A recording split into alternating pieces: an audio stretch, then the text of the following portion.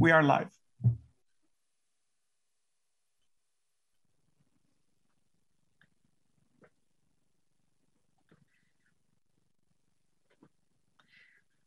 Do you want to call the meeting to order? Okay. Board Member Brinkerhoff?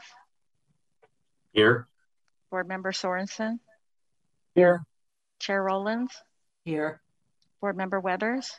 Here. Board Member Gremmels? Here. Chair Kugelman? Here.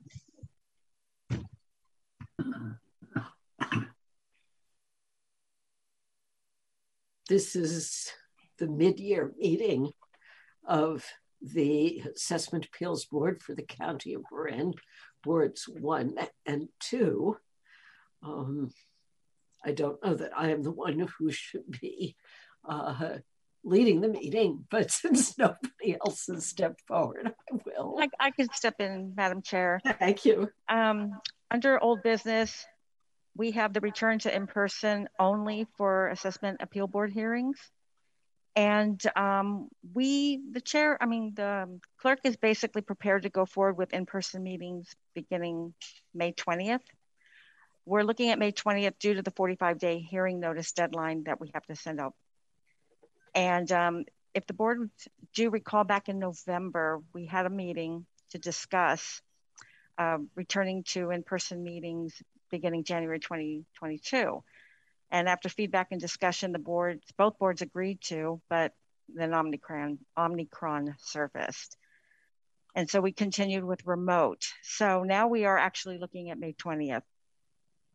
So if anybody wants to.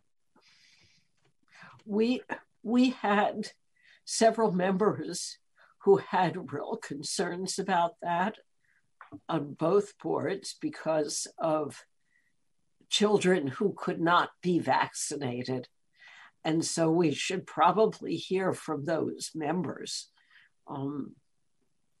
since those of us without young children in the families may not have those same concerns. Sure, I'm happy to speak to that. Yeah, I think at this point there was that wave, but I feel totally comfortable going back in person. I think it makes sense from my perspective. I think I was the other one with grandchildren, and I'm fine going back in person. Okay. Dirk, did you have a concern? Unmute yourself.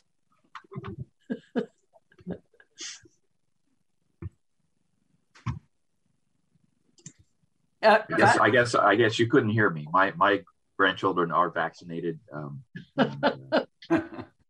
and we're separated far enough from anybody who might wander in that I don't think we've got a problem there.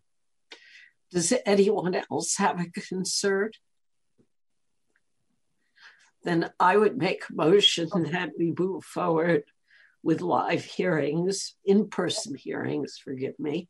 These are live, we're just videos of live people, that we move to in-person hearings as of May 20th, 2022. I'll second. Board Member Brinkerhoff? Aye. Board Member Sorensen? Aye. Chair Rowlands? Aye. Board Member Weathers? Yes. Board Member Gremmels? Yes. Chair Kugelman? Yes. Okay. All right, let's see. Now the next item that we have calendared for discussion is the letter to assessor number 2022-007, and I'm going to upload that to the chat. Just bear with me. Basically what it is a letter from the Board of Equalization stating that assessment appeal boards may hold either in-person hearings or remote hearings. But the applicant, if we decide to do a hybrid, the applicant will be the authority to indicate that they want to hold their hearings either in person or remotely. So let me get that letter up here. Hold on one second. I'm in a little trouble here. And if board members, if you are not subscribers to receive those letters to assessors, I strongly encourage. It's really good information, and I can send you the link via email after the meeting. Now, you should all have received the letter. Let me know if you didn't.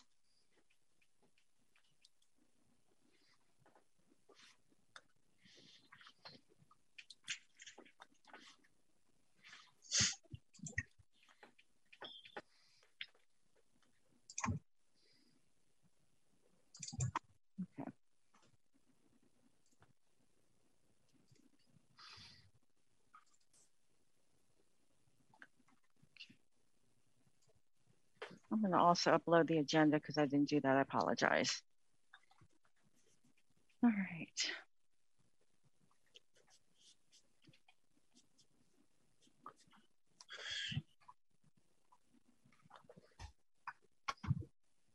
And I sent the letter just to share the information, but is there any discussion or any comments? You'd like to? Okay. All right. The next item for discussion is the hearing date confirmation notices. Oh, I apologize. The AAB policy regarding continuing with e-signatures. Yeah, I'm sorry, actually, can I go back to the last topic real quick? And Absolutely. I just had a question for the assessor's office.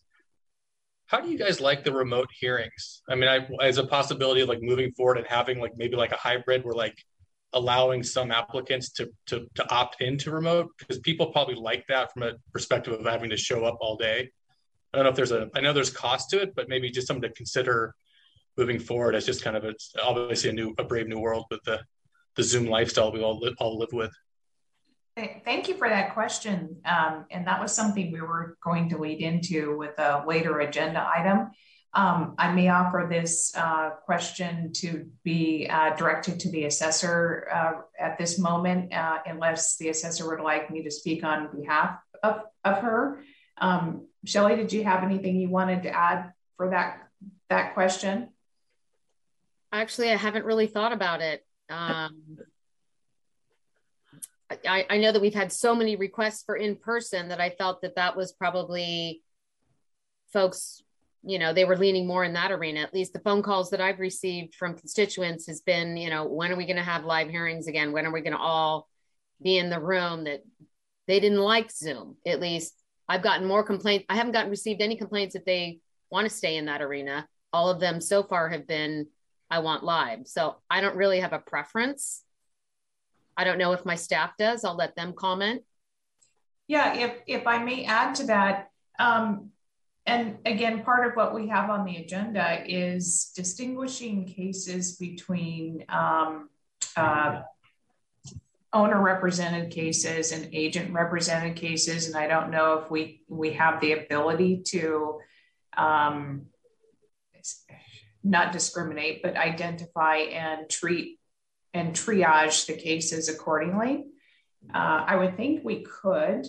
And the reason why I'm posing this question is we had at the last hearing one agent who told us it was only going to be a half an hour, and 3 hours later, this agent was still presenting his case and not following procedures as much as we would have liked to have seen.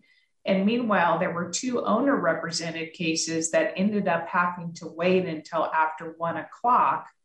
And it wasn't until maybe about 3 o'clock that one of the owners was able to present their case. So it just seemed a little inequitable to those people that had been waiting for such a long time. And I know there's no way to weigh that out. But we have seen with some owner-represented cases that this works out very nicely for them in order to participate on a Zoom hearing so they don't have to take time off of work. But then on the other side of it, we've seen, I've talked to some taxpayers and we resolved the issue with them, but they're very interested in participating on the process. So it doesn't exactly get resolved until the day of the hearing. So it's convenient in a couple of different ways. as far as working with the Zoom format. But then it is a little bit harder in regards to making sure that the formalities of the hearing are followed. So it's kind of a mixed blessing, so to speak. And I'm not exactly sure that as we move into this new culture of video, audio availability for most people, even on their phones, that eliminating this ability is the right direction to go. Although I know it's very expensive and I know it's cumbersome to prepare for it. So I think that those are kind of the cumbersome piece, especially for the clerk, as well as getting documents to the board members. I think that that's really the piece that has to be worked out before we can really continue to step into that virtual world. This is Diane Patterson, the assistant clerk, and I'll just chime in from some feedback I've received. So the Board of Supervisors currently does offer a hybrid opportunity for the public to participate by Zoom. In terms of the other kind of official boards and commissions here at the county, I think there's kind of a variance in terms of like Parks and Open Space Commission or Personnel Commission. I don't know specifically what they're doing, but I think even for the county is looking at what's required, which may be just a telephone opportunity to call in addition to being live in the chambers. And certainly that telephone only would not suffice for the assessment appeals arena. As Andrea mentioned, there are some cumbersome aspects. There are some positive aspects for the applicant. I would tend to lean towards getting back to in-person, and perhaps at a later date, if it is an issue for applicants, is to reconsider it at that time. In fact, we may be required. The State Board of Equalization continues to monitor how remote hearings are working with counties. And we may find that there's a day that they mandate for counties of certain sizes that we have to offer a hybrid solution.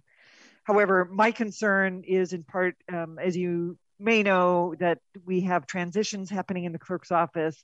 We have quite a backlog of cases that will be discussed a little bit later. And again, I think the primary focus should be getting through the backlog and positioning ourselves in a place that we can entertain the option of doing hybrid. But I think to keep our focus on just getting through the caseload is paramount.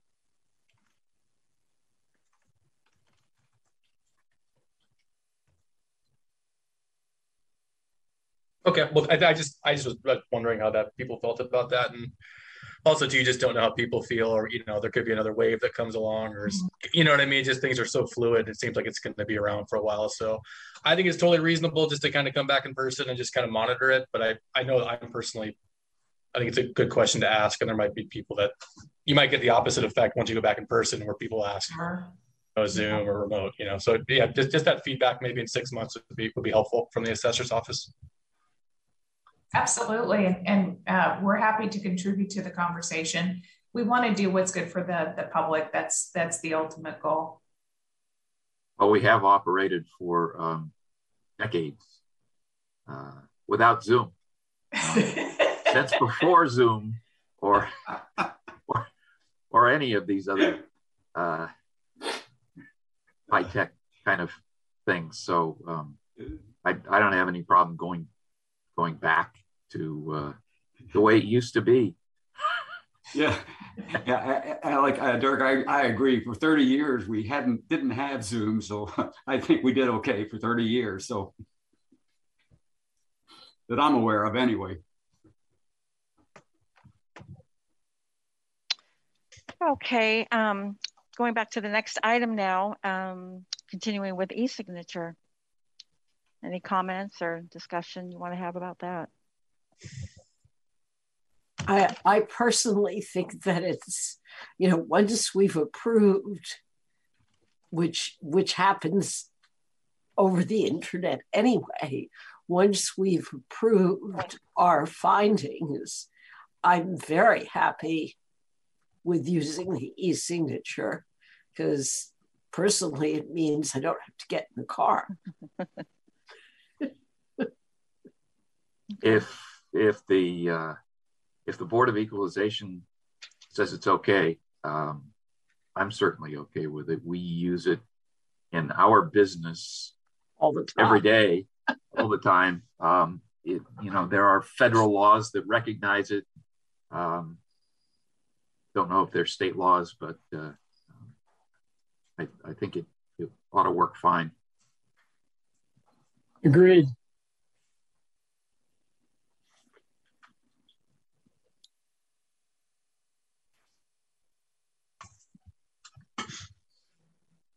Ms. Anchor, did you have anything you would like to say about this? I mean, e-signature is definitely an accepted, like, lawful way of signing a document. I don't think there's it makes the findings any legally less sufficient. I know in the past we've talked a little bit about whether it's a change of procedure that needs to be adopted by the Board of Supervisors. And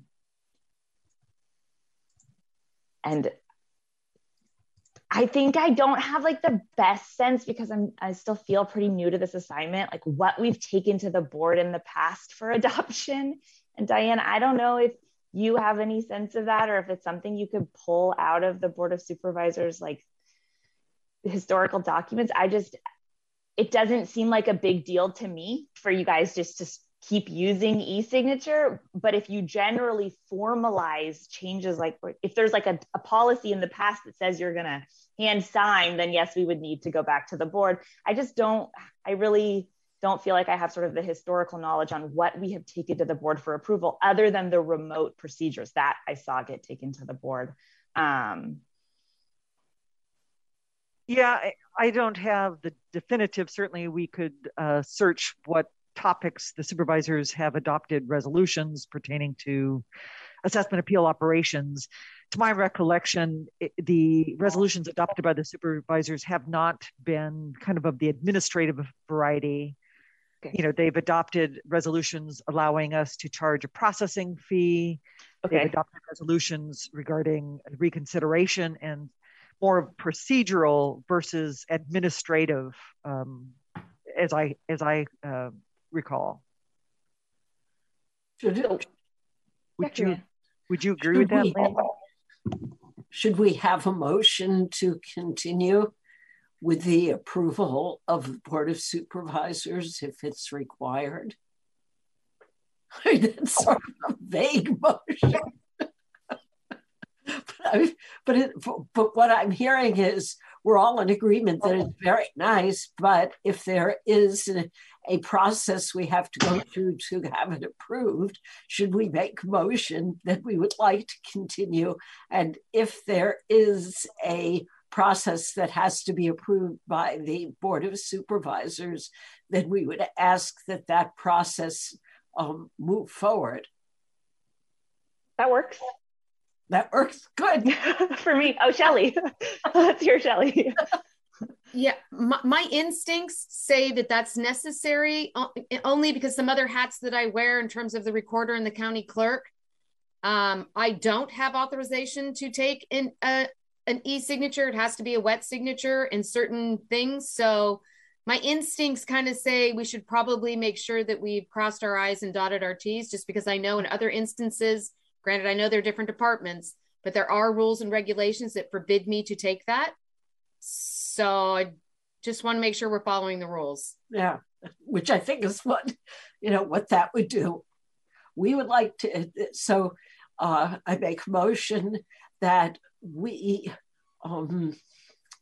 that we ask the Board of Supervisors to formalize our e-signatures on documents relating to assessment appeals if it is necessary for them to approve it. Otherwise, that we move forward with e-signatures. That's still not terribly clear. Come on, there's some attorneys here. You guys clarify my language for me. It's understood. Is there a second? I'll second. And Karina, it was perfectly stated. No, it wasn't. Board Member Brinkerhoff, Aye. Board Member Sorensen, Yes. Chair Rowland, Yes. Board Member Weathers, Yes. Board Member Gremmels, Yes. Board Member Kugelman. Yes. Okay, thank you. All right, the next one is calendar for discussion is hearing date confirmation notices and assessor case preparation. Ms. Bell, if I can turn that over to you. Absolutely. And I will actually turn this over to David Seavey. He did a little research for us yesterday. One of the questions that the assessor has had in the past is it's required that the applicants return the hearing date confirmation notice the first time that the case is placed on the calendar. And as you know, many times the cases are postponed by the applicant or maybe even by the assessor. And then the next time that the case is calendared, they're not required to return the hearing date confirmation. Now, prior to our shelter in place and when we had the in-person hearings, what would happen is the second time that case was placed on the calendar, a hearing date confirmation notice was not required. The assessor would prepare for the case and yet the applicant wouldn't show up. So it was a great deal of time the assessor personnel were spending on preparation. We haven't really seen that sort of impact with the Zoom hearings. We've seen that for the most part, people have been showing up. I know of 2 cases where this has happened. And David Seavey, did you do any further research yesterday? Did you find further cases where they didn't show up for the second posted hearing?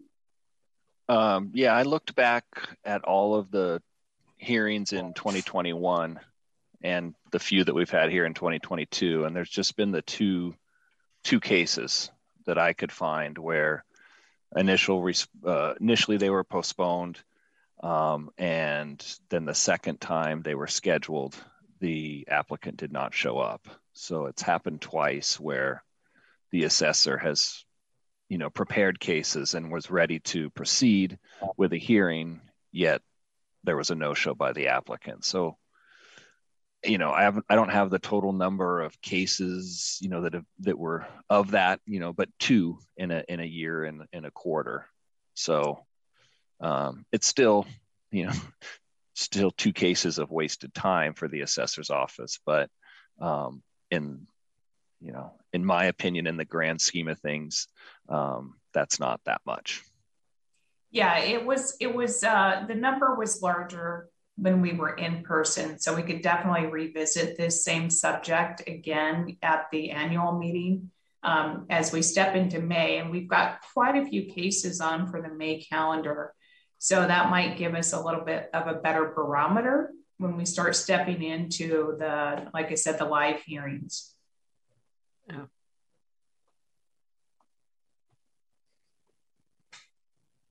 Question though, could we just adopt a policy requiring applicants to submit a hearing date confirmation notice, even if the hearing is continued?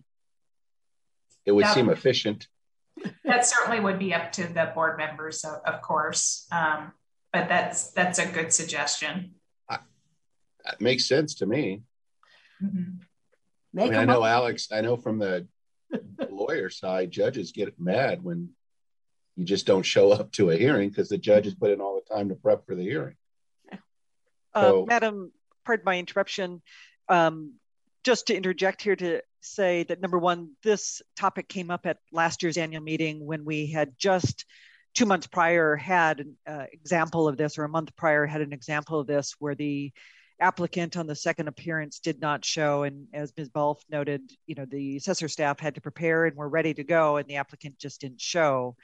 At the annual meeting, your board directed the clerk as part of our Zoom procedures as we notify the applicants of the deadlines pertaining to their upcoming Zoom hearings to include language in that notice about it takes time and resources for staff to prepare. Please advise the clerk if you are not planning to pursue your case.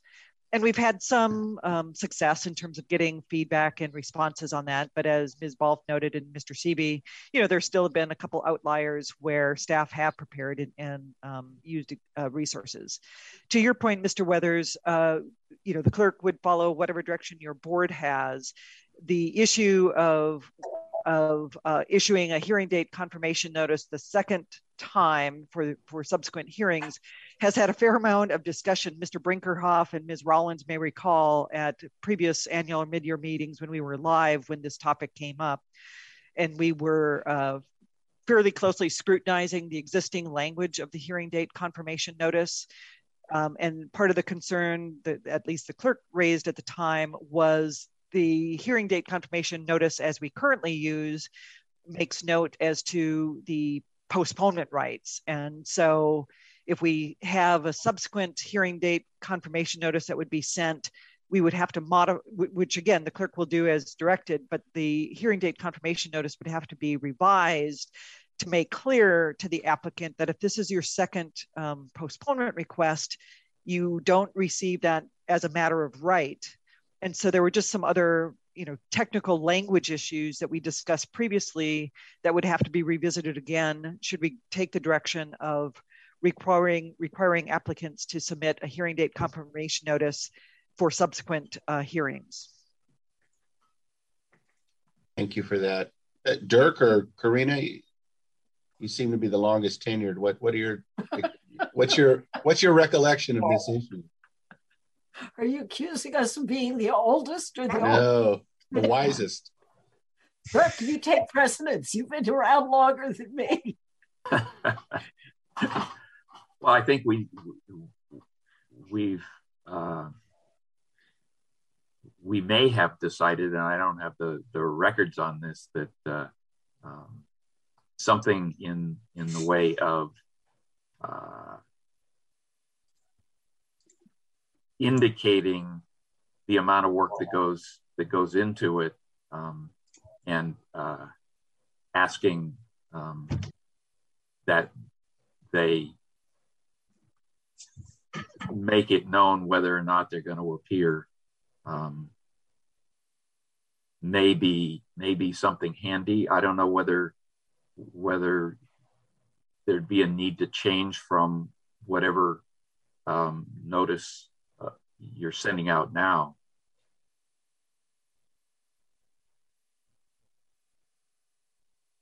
My recollection is that the most difficult part was the wording. And as Andrea brought up, Ms. Balf brought up earlier, there is this issue of who tends not to show up. I find it interesting that in the Zoom environment, we had less of a problem. And that maybe because there isn't the requirement that people get in their car and come to the Civic Center. I mean, that in and of itself can cause people to say, oh, I'm not going to come, or to forget that they have to come. But I think that I know I agree with Thomas's point, which is, as I'm understanding it, people need to be reminded. I mean, I have a day timer, old-fashioned paper day timer, and I look at it every morning at 5 o'clock in the morning before I go swim. So I know what I have to do when I'm done swimming. And I think that reminding people is an important part of the process. As I recall it, Dirk, you can tell me if I'm recalling incorrectly. And actually, Andrea would have heard this too, I think. I distinctly remember that we looked at, or that the clerk looked at, whether or not it was agents or owners who tended not to show up. And as I recall, on the balance, it was the agents who were less likely to show up. Even a couple of times the owners showed up and they didn't have an agent. So It's obviously something we're continuing to wrestle with.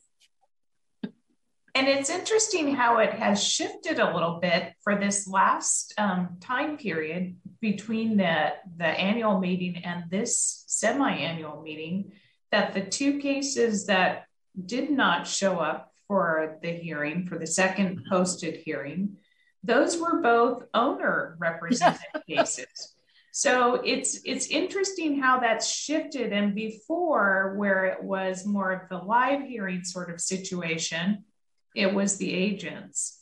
And it's an interesting conundrum. And, and to lean into Mr. Weathers, it may not be too much of a task, although I'll leave that to the clerk, to send out that second hearing date confirmation notice. Just alter the language in it, which I think your board members could maybe work on or ask council to work on for the next annual meeting.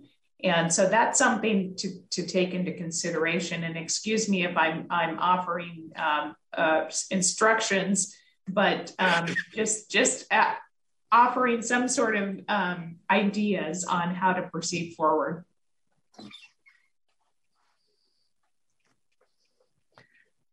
Kelly? I'm curious whether or not if there's an opportunity to automate this in some way through systems. That might be something we might want to look at so that it's less burdensome on the clerk. I don't know their systems. I know I'm assuming some of that are connected to mine, but I can't say I know that for sure. There's a way to automate it. Just a suggestion. Yeah, and the only way, just to clarify, the only thing that's connected to the assessor, because obviously we want the separation between these two agencies for the equalization aspect of the assessment appeals. The only thing that feeds into our system is the application information, and that's under statute that's required to be shared with the assessor. So I just wanted to clarify that. Thank you, Andrea. Mm-hmm. So just, and Marie can speak to this as well. Certainly the clerk office does use a homegrown program to manage our assessment appeals caseload. It is pretty functional for the needs of managing the cases that we have. There are some limitations to it. And in fact, we have been in conversation over various times with the assessor staff where the assessor has asked, gee, can you run this report? And we say, no, the functionality doesn't currently allow it. And to allow us to run those reports, we would have to work with IST and find funding and go through this formal process through the county's system, IST department. I think from the clerk standpoint, we would support revisiting this at the annual meeting.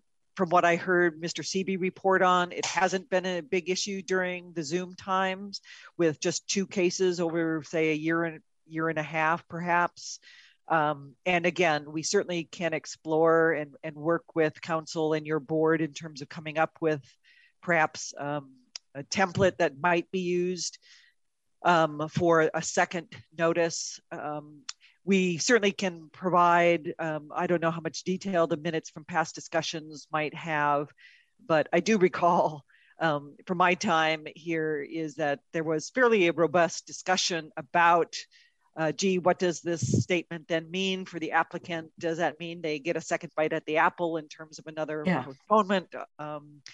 And so again, certainly the notice would have to be revised and we would have to work, assuming we come to agreement on a second hearing date confirmation notice that's agreeable to all, we'd have to work with IST in terms of programming the system so that that's sent out to certain applicants, but not others. So again, I think it's doable. Some of it can be automated, but given that at present, what I've heard is that only 2 cases over the last, again, year plus have really been at issue. I would support the recommendation to kind of revisit this in July for the annual meeting. And we have modified our hearing notices that we do send out, putting even in red font, the importance of applicants being present at 9 o'clock, being being prepared and ready to go. So there are other means that we've tried from the clerk standpoint of emphasizing the importance of communicating with our office so that we have a clear idea of what cases will be heard and not. So perhaps a combination of continuing those efforts and revisiting it at the annual meeting will get to the result we're hoping for. I would make a motion that we move this to a re-examination at the annual meeting. But Madam that, Chair, before we get into the motion, I think David had his hand up. oh, I'm sorry. Yes, thank you. I also wanted to add that as a matter of course, the assessor is sending out for every case calendared a 441D request to the applicant. And there have been a few instances where they have responded to our 441D request, which has a dated response on it, and they did not respond to the hearing date confirmation because they were confused and thought that the responding to the 441D was all they needed to do. And so I would recommend, if we're going to look to maybe change some of the language on the hearing date confirmation, to have a statement on there that this is a separate request than what the assessor has done with their 441D. We have been nice, I would say, in those applicants that did not return their hearing date confirmation, but have been in contact with us via the 441D request. We've gone forward with hearings, but I would say there's probably been about a handful of those, and not all of them, these cases actually went to hearing, but about a handful where the applicant is responding and working with the assessor, and they thought that was all they needed to do, and they didn't return the hearing date confirmation. And in those instances, Dave is usually the first contact with them on that. And in those instances, the assessor has notified the board members of that. And the assessor has said, we are ready to proceed, and we would go ahead and proceed with the hearing on that. So that has not been a missed opportunity on behalf of the applicant, just because they were a little confused on that. And good point, Dave, thank you for bringing that up. So I just wanted to clarify that we have proceeded through, even if the applicant has not returned the hearing date confirmation notice. We recognize that they're cooperating, and that's what we're looking for. And can I make a request? If we revisit this in July, is it possible that you guys could just have just some examples of all these? Because I'm not really familiar with these forms, because we don't really see them or send them, or, so I understand what you're kind of getting at, but I don't really, the nuts and bolts mechanics that we're talking about would be helpful for me if I could you guys just walk me through in 2 minutes, kind of, this is the first thing they get, this is the issue, this is the timeline. And I think that would help me kind of be more helpful here. Absolutely. On the assessor's behalf, we're happy to do that. And I'm sure the clerk will provide copies of all those notices that are sent out as well. Thank you. And I'm sorry to interrupt again. I just wanted to notify everybody on this meeting this morning that both Shelley and I have had a long-term meeting that had been scheduled and couldn't be changed at 10:30. So we will be exiting at that time. Thank you. Thank you. And Madam Chair, just a quick follow-up to the conversation at hand here is the clerk certainly can provide copies, samples of the hearing date confirmation notices and kind of that pre-hearing information that is generic that we send to applicants. I try to put in the chat the text that is from a hearing date notice, a hearing notice, and it didn't come through, I don't think, in full sentences. So we can send that across to you as well. But yeah, we're happy to forward it to you, and we can plan to schedule a follow-up discussion at the annual meeting in July. Thank you. And that was specifically what I wanted to make sure was added to the motion that we revisit this in July, was that all of the board members receive copies of at least the current notices and confirmation notices that the public is receiving, so we know what we're talking about. We might send those out early so that everybody can take a look at them. One thing, since there are enough attorneys here, I think one thing to keep in mind is that the people who are reading these are people who are not attorneys, number one, and who are involved in a procedure for the very first time. And there's lots of language in those. My goal has always been to try to get these things bulleted rather than everything in one paragraph.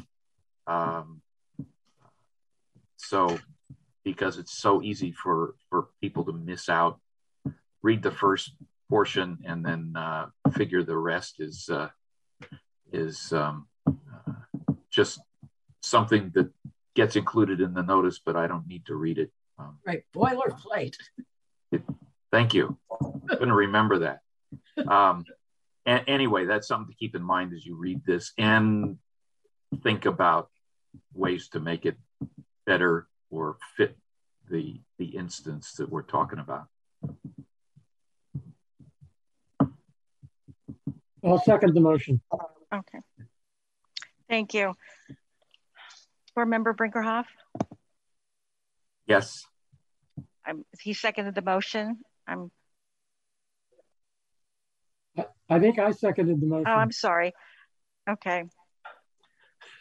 I think maybe we need to repeat the Yeah, motion. Madam Clerk, could you remind me what the motion was? To revisit, I'm just like just bear with me here, to revisit the language proposed in the notice of hearings and to revisit the language at our annual meeting in July and provide samples in advance. Okay. All right. I'm going to do this again. Board Member Brinkerhoff. Yes. Board Member Sorensen. Yes. Chair Rollins. Yes. Board Member Weathers. Yes. Board Member Gremmels. Yes. Chair Kugelman. Yes. Thank you. Okay. Under the next item, number 2, we have status of assessment appeal applications. And according to records, we had 282 appeals that were filed. And I'm going to also, at the same time, upload the 180-day report to everybody as of April 22nd.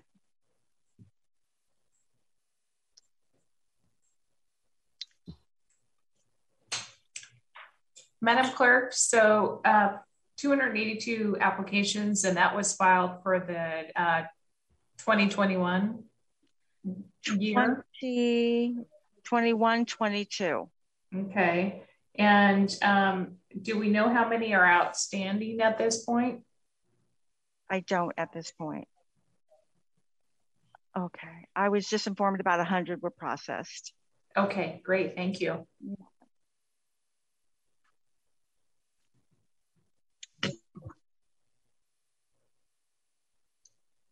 If there's nothing else, I'm going to go on to the next new business.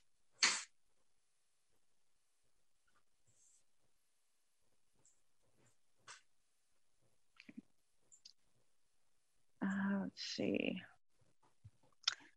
Now, since I'm brand new to all this, we wanted to revisit property rule 313, property tax rule 313, the hearing procedures, and want to know how much detail the board would like me to read into the record. Apparently, according to rule 313A, the chair or the clerk shall basically just announce the number of the application and the name of the applicant, as opposed to the role and everything else. And I'm going to upload a script that I actually was using when I first started here, so you get an idea of what I'm talking about.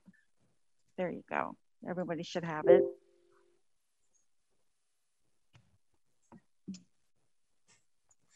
I don't know if sometimes I'm giving out too much information and it slows down the hearing process, or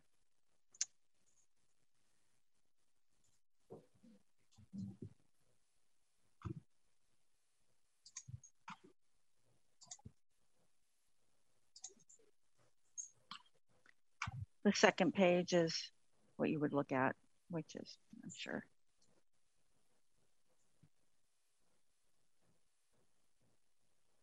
From my perspective, I've never thought it's too much information, and always just kind of, I think, kind of goes with some of the one of the new business items for us about, obviously for us, the case is totally new. So having 20 or 30 seconds just to kind of get our bearings, even pull up the file is, welcomed from my perspective. Okay.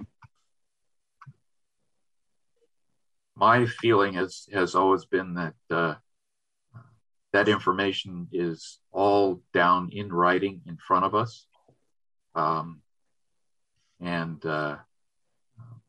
we can see it, and rather than reading it, especially if you've got multiple applications for one applicant, just kind of takes up time. I do think that the idea of announcing one, whether there are findings required, and two, whether it's a owner-occupied property, are both handy. But to recite the whole history of what's gone on, which has been what's happened frequently, doesn't really add too much to our consideration.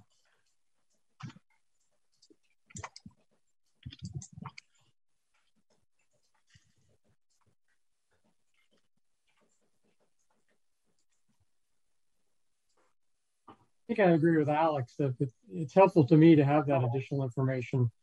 Maybe because I'm new, but yeah, I think it is helpful and not a waste of time.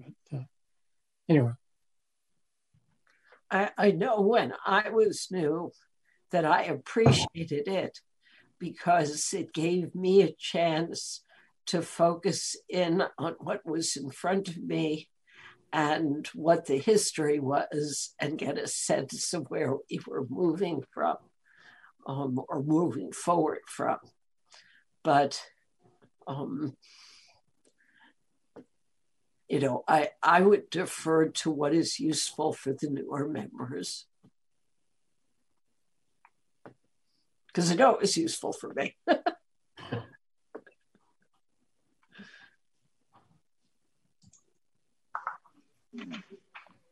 Anybody else want to comment? It helps me. Okay. Okay, if there's nothing else, I'm going to go on to the next item for discussion. This is the day of the hearing to prioritize the cases, looking to distinguishing the owner represented and the agent represented cases. Mrs. Balf, would you like to take it from here?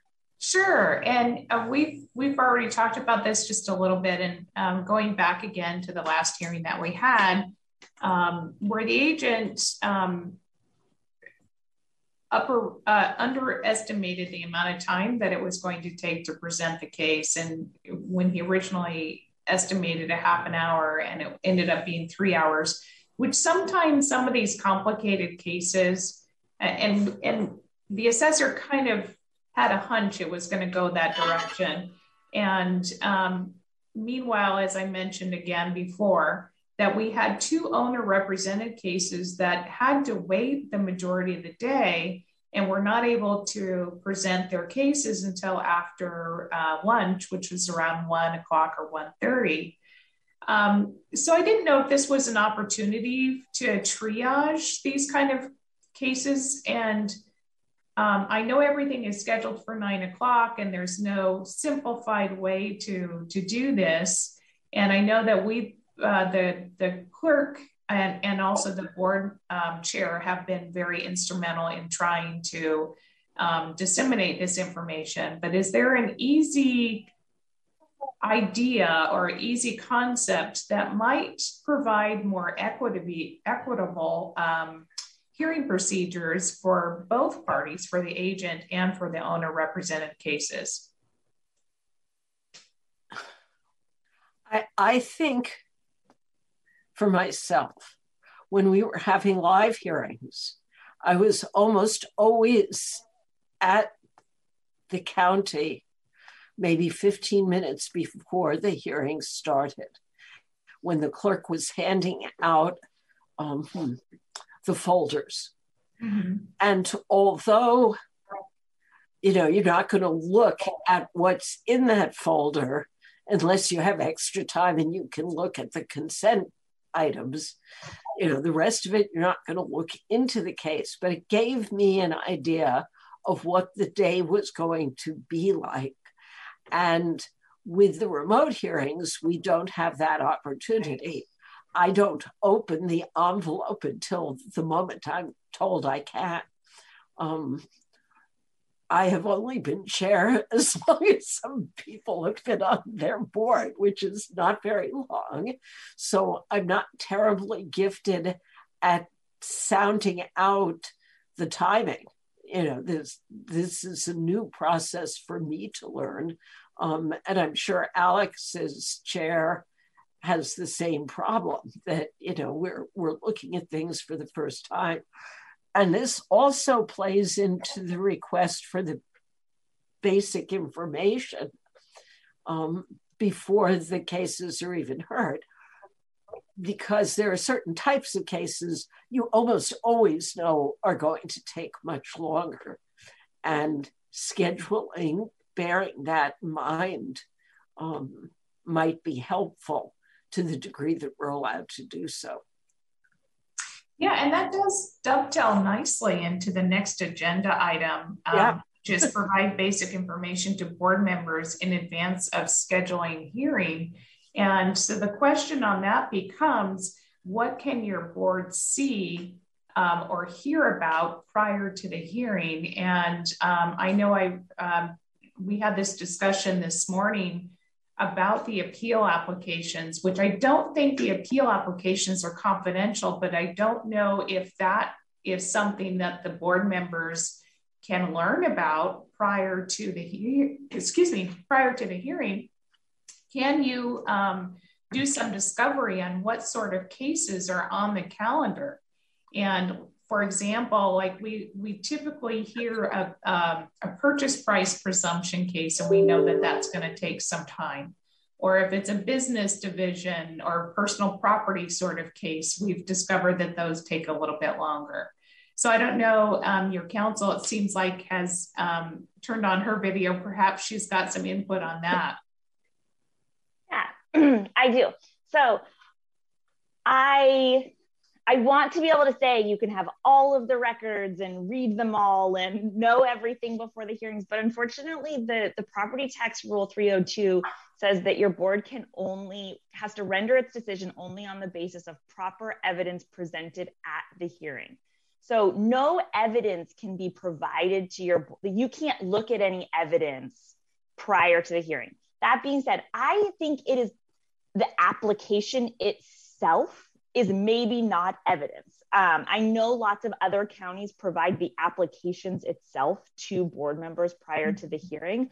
I think the risk we run with the board receiving applications prior to the hearing is, so the first thing I do when I get an application is I go online and I look up the address and I look at pictures of the property and I do sort of like all of those sorts of things. And we wouldn't want your board doing that. That would be a violation of the law. So you would need to be really careful to not sort of take the information in front of you and go do independent research and start looking, go drive by the house. Like you can't do anything like that. And I don't even know whether what's in the application would really be particularly helpful for the problems that arise. I similarly have the problem that when the cases start, I'm like, what's happening? And I'm like trying to figure it out. I'm trying to piece things together. I feel like I'm playing catch up for the first 20 minutes or something. And to really understand like, what are the issues? What are we talking about? Where are we at in this hearing? And I just don't think the application on its face is going to help. And it could potentially create temptation or inadvertently, I don't know, doing something online or in your neighborhood that would give you some sort of evidence that then is in your mind when you are making findings. That being said, I don't think if you really want the application, I don't think seeing the application itself before the hearing would violate that rule. One of the things that struck me was that periodically we receive a list of all of the cases that are coming before the board. And we are asked to look at the list and determine if we have a conflict of interest.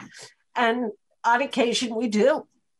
And if we receive nothing more than precisely what we received in that list, at least we'd have some sense of the kinds of hearings that we're going to be seeing that day. Madam Clerk, would it be helpful to you and the other board members? And again, Ms. Anchor, you can certainly identify if this violates information coming to the board members before the hearing as evidence, but identifying the type of cases that are outstanding on any particular appeal calendar date? Well, they do in the sense that they tell us there's 3 single family residential hearings and 2 commercial hearings. Okay. So we already know that. Okay. And as I say, we've already been told the names of every case that's coming up that year. So to reiterate that these are the case names, I don't think is telling us anything we didn't know before, except that now it's time to hear it. I think it would be very helpful to get the appeal application. I know at the beginning of the hearing, you open the envelope and you've got to look at all that information. And if we have that in advance, I think it would be extremely helpful. As a lawyer, I don't see that it really causes a problem because I think the rule says you can only act on the evidence that's been introduced. Well, that application hasn't been introduced yet because the hearing hasn't started. I do understand the problem with doing independent research, and I think we're all sophisticated enough not to do that. If someone is really concerned about that, I think that the clerk could ask at the beginning of the meeting if any board members have done any independent research, and we could all say no, if you want that on the record.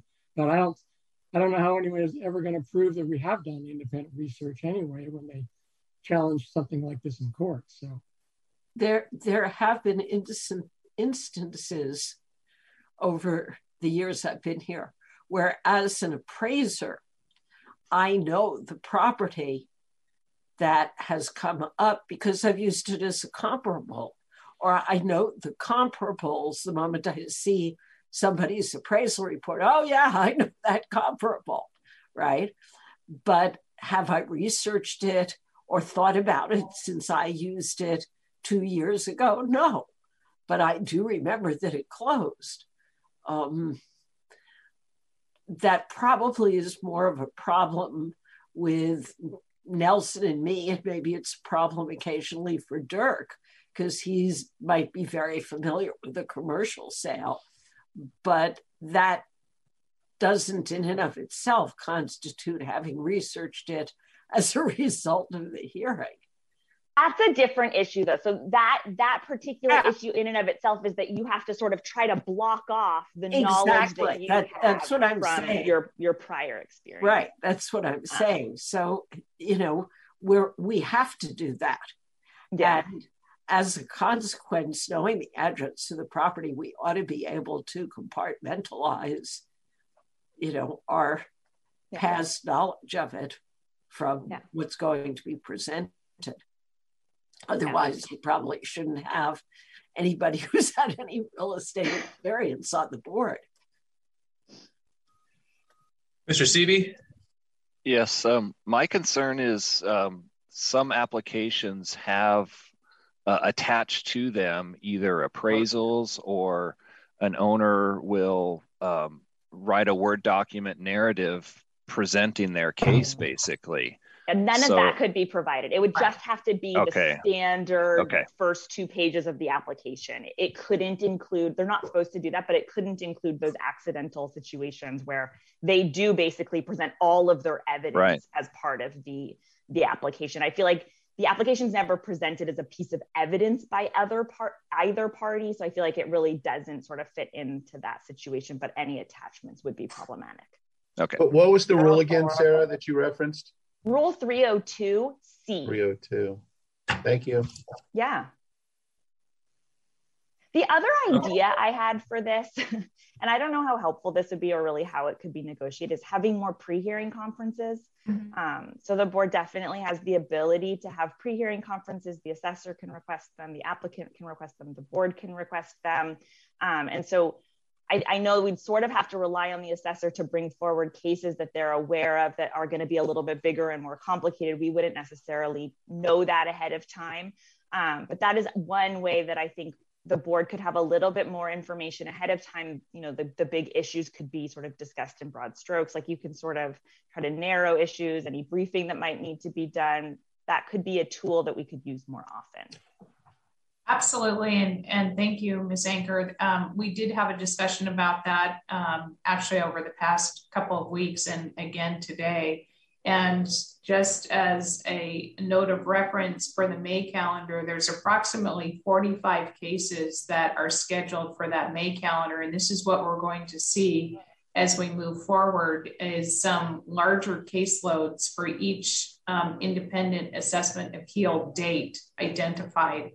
Just because there have been a number of cases that have said we prefer in-hearing meetings rather than a Zoom presentation.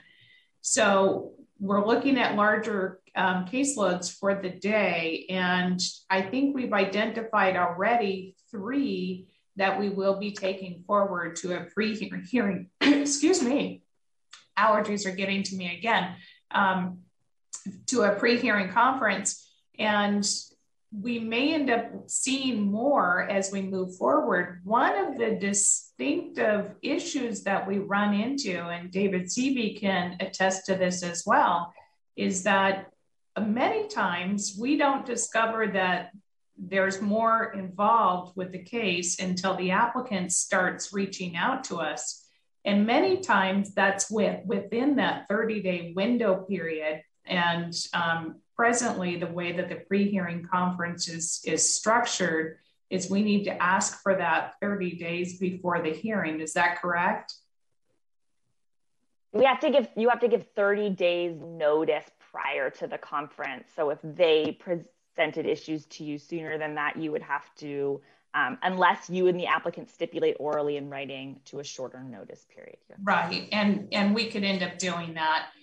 Definitely. But as I've mentioned before, many times with these complicated cases, and especially if there's an agent involved, we will not get to the crux of the issue until maybe a couple weeks before the hearing. So that might be something to consider at the next annual meeting.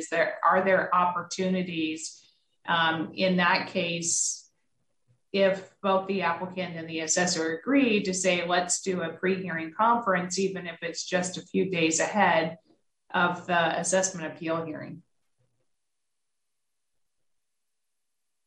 You're saying even if your agreement to have the conference is a few days ahead of the scheduled hearing? Mm-hmm. That's correct. Right. Yes. Though the problem with that is, are the board members available? Exactly. And we could end up in those instances saying, okay, we're just going to have basically a meeting with the board members on that assigned day, and then we can select an alternative hearing date for another time. So that's another way of handling that, which we have done in the past. But yeah, that is really part of the problem, is getting the information to us timely enough in order to organize all these particular dates. And as Mr. Seavey can attest to, most of the time, agents will file these cases a couple of years in advance, but until it is calendared for a date, And most of the time, they don't get the information to us until about 2 weeks before the hearing. So then we're really scrambling with, okay, exactly how do we organize this? But we can certainly do it. We can do it. We just have to, get a little bit better with setting up some procedures as we move forward. Well, I think we're. Oh, go ahead. We have either at the request of parties or on our own after hearing the first 5 minutes of something suggested pre-hearing conferences, and so that works. But the big issue will be that we'll be pushing things off into the future exactly more often. Ms. Scott, do you have a comment? I do. I think I think it really behooves all of us to reach out to, the applicants, and certainly for the large cases, and anytime maybe there is a tax rep involved, do the pre-hearing conference. I see that really serving everyone. So it's something that I'm certainly willing to explore. I don't know how you all feel about it, but I think, bringing everybody to the table sooner rather than later serves everyone. And like Andrea did say, it seems to be the rule for these folks that, they hold back the information as long as possible. But if there's a pre-hearing conference, maybe we'll get all the information and we can settle. A lot of times it's just battling them trying to get the information. Can the pre-hearing conference be telephonic or by Zoom? Are there any rules there, or does it need to be in person? I don't know. Good question. And that might be the opportunity right there. I suspect because your board can have hearings remotely that you could have a pre-hearing conference remotely. I don't see anything that would make that against the rules. Just as a reminder, we did have a Zoom pre-hearing conference of May of 2021. So it wasn't purely telephonic, it was a Zoom based. So we have had that experience. Yeah, I know personally, this makes a lot of sense. And I think if we said, like, for each hearing, we're going to set a standing, pre-hearing conference 2 weeks out on that Friday, and it's by Zoom or telephonic, I know I could schedule that no problem and just leave it as a standing open time. And maybe that kind of works through some of these issues.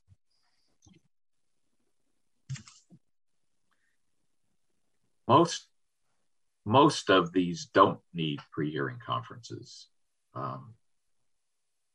so I'm leery about saying, well, we'll do one for every hearing, but at the same time, we kind of don't know whether it needs it until we've had one. What it is. Perhaps it could rotate between the boards every other month. One hearing a month or something, or just reserved.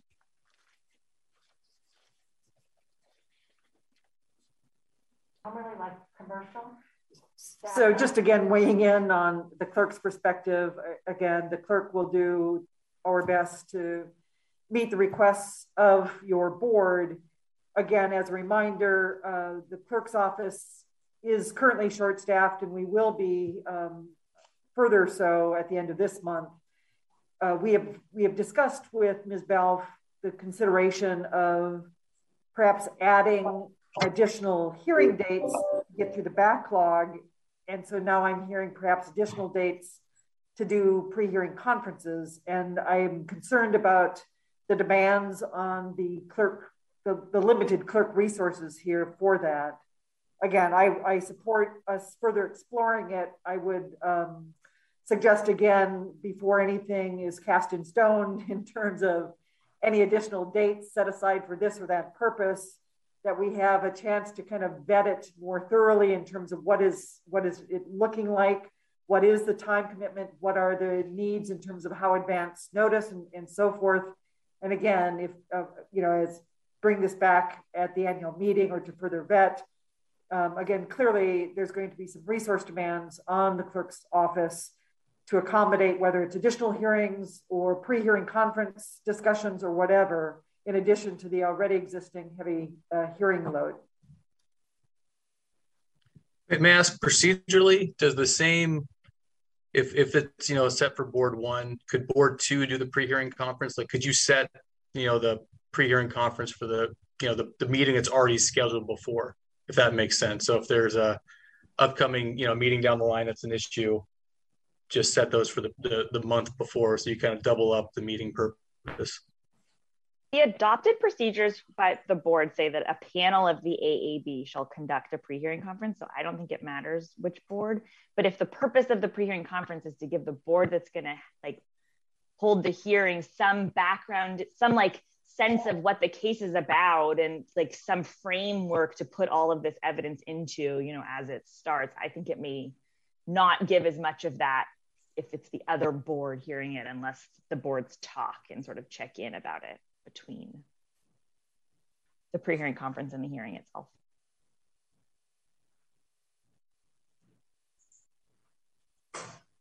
Ms. Scott? Thank you. I'm just curious, just in the interest of workflow and case management, I would like to know the number of cases that, what is that actual backlog and what is coming up on that 2-year deadline? I know that through COVID, I had many applicants reach out and say they wanted an in-person hearing and they wanted to extend. Not everyone signed a waiver. So I'm just curious in terms of case management, where we're at with that. And if you don't have that information, that's fine. But if you could email it at some point, just so that I can allocate resources, staff time. And I'm just fearful that the backlog is so high that I may need to address the issue with the county administrator. Ms. Scott, if I could interject, from my understanding, it's about 600, possibly plus a few, 600, yes. Mm-hmm. And we don't have waivers on all 600 that no.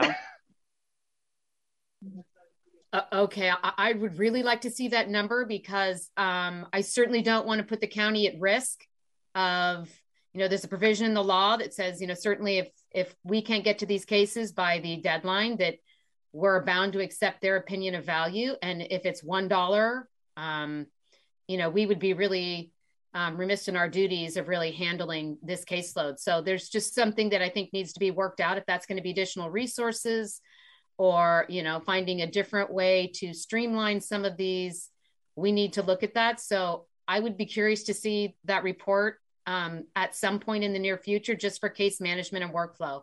And if I need to go to the administrator, I'm going to need to have that data to back up any ask I'm going to be asking for. Okay, absolutely. Thank you.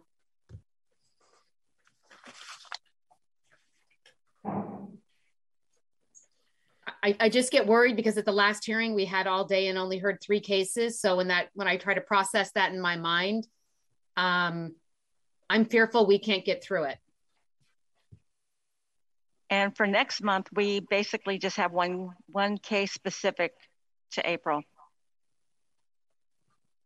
And part of the problem that's happened is that some of these larger cases are scheduled, like for the April hearing. It's one, as the clerk had mentioned, it's one taxpayer with several locations. And so if for any reason that is postponed, then that's a lost opportunity for that particular hearing date. And we've had that happen here with some larger properties in the past couple of months. Well, I don't know if I should bring this up or not, but it is something I've had conversations with my counsel on. I know it's not on the agenda, so I don't know if I can bring it up. JC, the item that you and I were discussing earlier, is that something I can bring up because it's not on the agenda? Yeah, hi. I think that's unfortunately probably a better question that's directed to Ms. Anchor as counsel for the board. It would seem to me that if it's not specifically on the agenda, it's not something that can be discussed unless it's related specifically to something that has been added to the agenda. Okay, understood. To bring some closure on the previous item, did we agree that we're going to see the application in advance?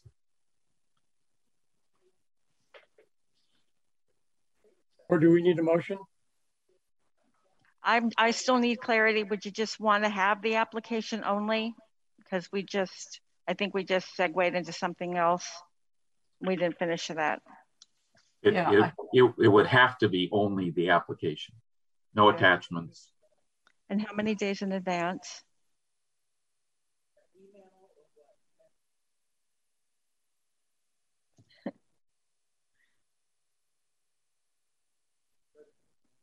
About probably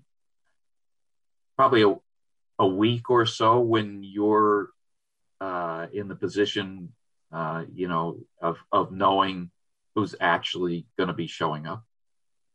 And would you like that email? Sure. Okay. Works for me. Okay. Thank you. So do you want to make my interruption? My apologies. Just so that you're aware, as you may already be, the clerk may schedule a calendar for 45 cases on a date, and by the time we get to that hearing, we may be left with 5 or a far reduced number. And so again, there's going to be a matter of the clerk will produce the application for the cases that remain on calendar as of that date. By the time the hearing comes a week later, it's likely going to be very different, or certainly different. So and again, the clerk will do as directed, but just so that you're aware, you will receive some content that is no longer current, and we'll have to discard it. And the clerk, again, just in terms of a resource management issue, will provide the copies as requested. That's why I was suggesting, no more than a week before. Maybe, if it's usual that you don't know until 3 days before, then that would be, in my mind, the time. I mean, it doesn't take a whole lot of time to look over an application, but it is nice to see it beforehand. So whatever's the timing when you would send us the notice of what you expect to be on the calendar, what you would expect in terms of actual appearances, that'd be my idea of when we receive the applications of those you expect to actually appear. Absolutely, Board Member Brinkerhoff. What I'll do then is let's just expect to receive it the Wednesday before the hearing, since you're only going to look at the application, and then we can go from there. Okay, and I'll just email. And just to be clear, does the board want the applications for all things on the agenda, or just the ones that are scheduled for a hearing? Because I feel like sometimes there's like other things scheduled, and there could stipulations and in my mind, it'd just be those for which there would be a hearing. If there's a stipulation, I wouldn't expect we'd need that. Okay, just wanted to make sure the clerk was clear on what was being asked to reduce unnecessary work, if possible. Thank you, Ms. Anchor. I appreciate that. So we need a motion for the clerk to provide us with just the applications, the cover application for those cases which are scheduled for hearing on the Wednesday before the Friday hearing. That sounded like a good motion, Karina. I'm trying. If you don't make it, I'll adopt it. Make it myself. You can second it. I'll second it. Thank you. Board Member Brinkerhoff? Yes. Board Member Sorensen? Yes. Chair Rollins? Yes. Board Member Weathers? Yes. Board Member Gremmels? Yes. Chair Kugelman? Yes. Okay. Well, I think that concludes our meeting. Is there anything else anybody would like to say, or? May I ask one question just about what Ms. Scott was going to bring up? Is there a way in the future just to have kind of an omnibus agenda item? So if there are things that come up, since we only meet twice a year? I don't think you can do that legally under the Brown Act. You guys aren't a Brown Act body though. So I think probably Shelley could talk about what she wanted to talk about. Because you're not a Brown Act body, I think that the agendas are more for just like having everybody know sort of what's going to be talked about. I don't know of any other like body of law that would cover your board that would require everything that you talk about be listed on the agenda. But I don't know, Diane, do you know, is there something other than the Brown Act that would? I'm not aware. I'm not either. Yeah. Are these meetings open to the public? I believe so. Mm-hmm. Yes, they are. In a different format here during Zoom, but yes. Have they ever come? No.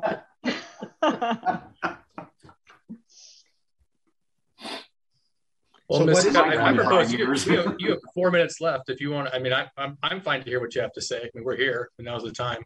Yeah, and again, I defer to counsel for the board if there's no concern that it's a Brown Act violation or a violation of any other statute. I don't have any issue with it. That was just my one concern. Okay, Sarah, are you okay? Is it okay? Can I offer my suggestion? Okay for you to offer your suggestion. And it's like related to stuff we're talking about, right? It's not like totally off left field. Well, also, I don't think we're asking for any particular action either. Yeah, I think it's fine. So long as we're not good, let's not take any action. You're not a Brown Act body. I think it's fine no matter what, but just to be, let's not take action, but just hear Shelley. Okay, just a suggestion and something that I've been thinking of given kind of the alarming news of the backlog that we currently have and trying to process it and be responsive to our constituents was possibly maybe having a hearing officer where it's very informal. The very larger counties like LA, San Diego, San Francisco, Sacramento, they have a hearing officer.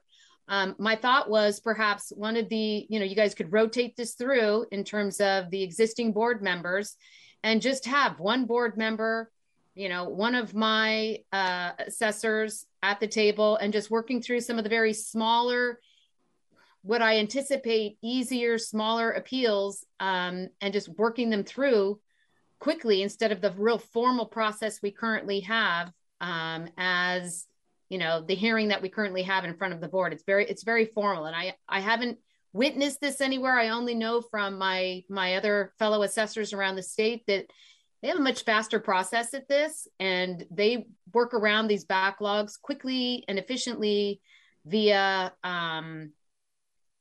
a hearing officer. And I know John Offerman, a staff member who used to work in LA County, has some experience with this, certainly sent me some of their rules. I thus sent it to my attorney. I just thought perhaps in an effort to clear our backlog from the COVID crisis, it might be something we entertain. I don't know, it's a suggestion. I think it's a great idea. I mean, in federal court, they assign every case to a magistrate not involved in the case to do basically a settlement conference. And I think that and I'd be personally happy to do it, I agree. I think that makes sense. I think it's a good idea. The authority to have hearing officers is definitely something that would have to go to the Board of Supervisors. Okay. I don't know. I'm not the attorney. I just know from speaking to my peers, this is something that they do to help, mitigate and streamline some of this. And again, I'm only saying for the very small kind of easygoing cases. And my 10:30 is ready to start. So it would definitely have to go to the board. And I think the one thing I would be interested to know, Shelley, is do the counties that have hearing officers have both, or do they just have hearing officers? Because the way I've seen it discussed is you either have hearing officers or you have assessment appeals board. I haven't seen both. That doesn't mean that it's not out there. That's just not what I am familiar with around hearing officers and doing assessment appeals work. I thought it was sort of one or the other. I'm sorry. I don't know if it's one or the other. I don't see why it couldn't be both.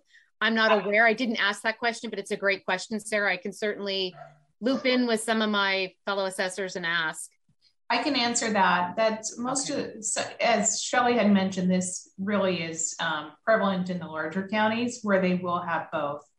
And predominantly it's the residential cases that go to the hearing officer, and simplified cases like Is the property, has it declined in value? Those are some of the examples that you would probably see going to the hearing officer, something that's very easy to determine with the evidence presented.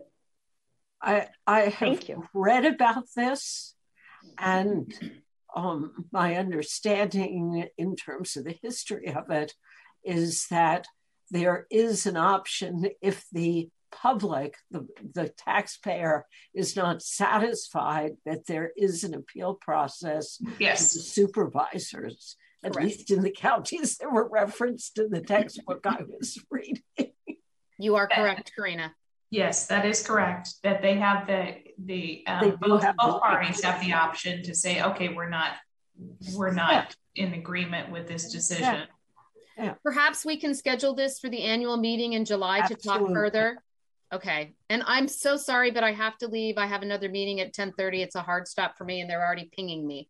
So thank you all. Appreciate your time. Thank you. On this call too. Yes, thank you very much, board members and council and clerks. We really appreciate all the time and effort that you put into preparing for the hearings and as well as preparing for this meeting. Thank you. Bye-bye. Bye. Okay, if there's nothing else further, we can adjourn the meeting. I make a motion, we adjourn. Second. Okay. Board Member Brinkerhoff? Aye. Board Member Sorensen? Yes. Chair Rollins? Bye. Board Member Weathers? Yes. Board Member Gremmels? Yes. Chair Kugelman? Yes. Okay, we're adjourned 10:32. Have a good day. Thank you. Have a nice weekend. Thank you.